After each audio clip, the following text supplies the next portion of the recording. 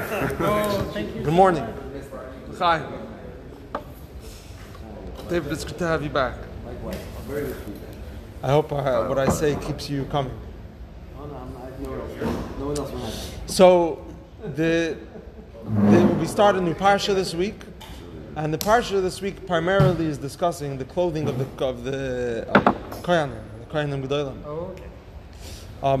Their clothing, but it's a continuation of all the instructions with building the Mishkan and everything associated with it.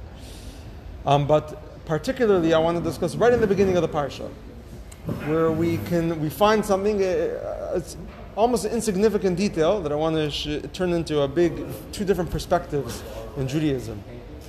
That whenever it comes to doing something, there's, you have it in every area, in business, in everything that you do. There's some people that focus just on the finished product. They want to make sure that the finished product is going to be great and perfect. And they don't care about how you get there. However you get there, it doesn't matter. Just make sure the finished product, the goal is done. And then there's other people that put a lot of focus and emphasis on the process, that leads up to it. And they're equally important. Sometimes the finished product being perfected depends on the process leading up to it. For some people, they're not as focused on the process. They'll just say, just get it done however it happens. And so in the beginning of the parsha, it describes the oil. The oil that was made, the oil that they processed to be able to produce oil to light the menorah. This oil was very specific. It had to be a specific type of oil. It says in the Torah, it had to be shemen, zayis, zoch, kosas, lamar. There's many halachas learned out from it that it had to be very pure. It had to be the purest of oil. Now, if you look at the words, it says shemen, oil, zayis, oil of what? There's canola, vegetable, right? Shemen zayis has to be olive oil. Zoch, pure. Kosas, crushed. Lamar, to be illuminated. So it says, Shemen Zayis Zoch, the oil of an olive that's pure. So when it says pure, oil of an olive that's pure, what has to be pure? What exactly has to be pure? There's actually a machlokes. Not really, a machlokes and pshat, how we understand the words of the pasuk. And there's two of the big pashtanim, of the people that explain the simple meaning, Rashi and the Even Ezra. Rashi and the Even Ezra explain it differently. Rashi explains that the word zach, pure, is referring to the oil. That the actual oil needs to be pure. The Even Ezra explains that no, the word zach, the word pure, if you look at the word shemen zayis zach, it's referring to the olive. Not that the oil needs to be pure, the olive needs to be pure. You need to pick, you need to choose. It shouldn't just come from any olive, it should come from the purest of olives. So it seems to be a very random difference in interpretation. I mean, it has to do with the words, because like you see, it doesn't say shemen zach, shemen zayis zach.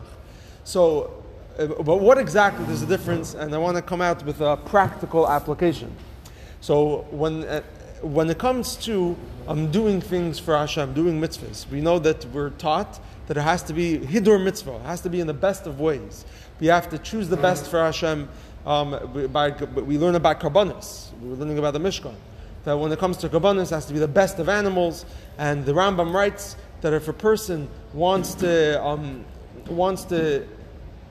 help themselves with working on the Yetzer Hara, working on suppressing the negativity, they should push themselves to give their best for Hashem.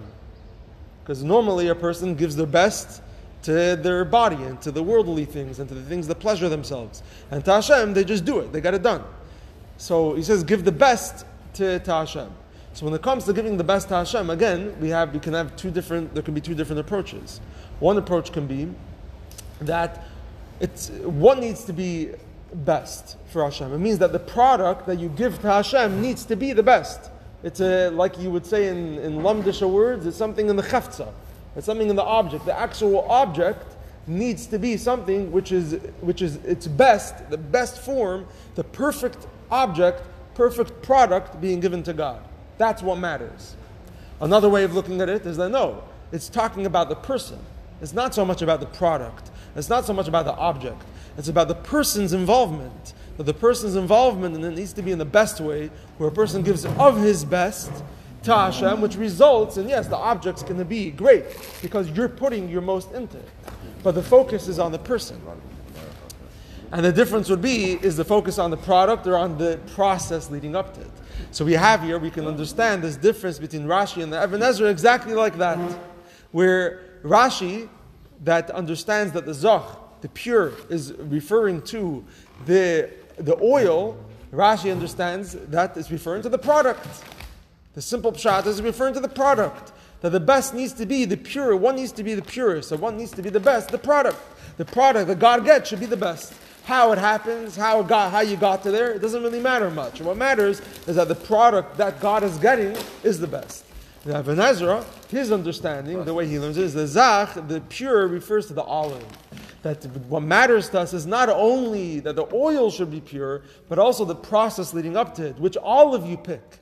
It matters that even the olive should be the purest of olives. Why?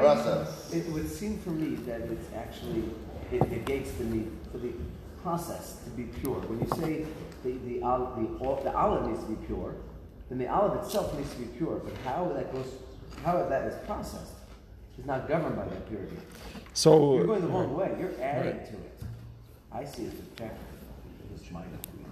I mean, it's accepted that the halacha is that the oil needs to be pure. Why is it accepted? There's shemen, zayis, perhaps you could learn zach goes on both. The olive needs to be pure. Once the olive is pure, it has no, to you have a good point. You're saying perhaps the zach there is taking away. It's saying that it's only the olive and not the oil. It would seem that it would okay, so let's take it a step further and combine both. Right. But you're right. There could be sometimes the focus is on the product. Some people, I mean, we could take it in that direction also. There are some people. In English, it would have meant that. That's my point. But there are some people. If you're reading in English, you read extra virgin olive oil, right?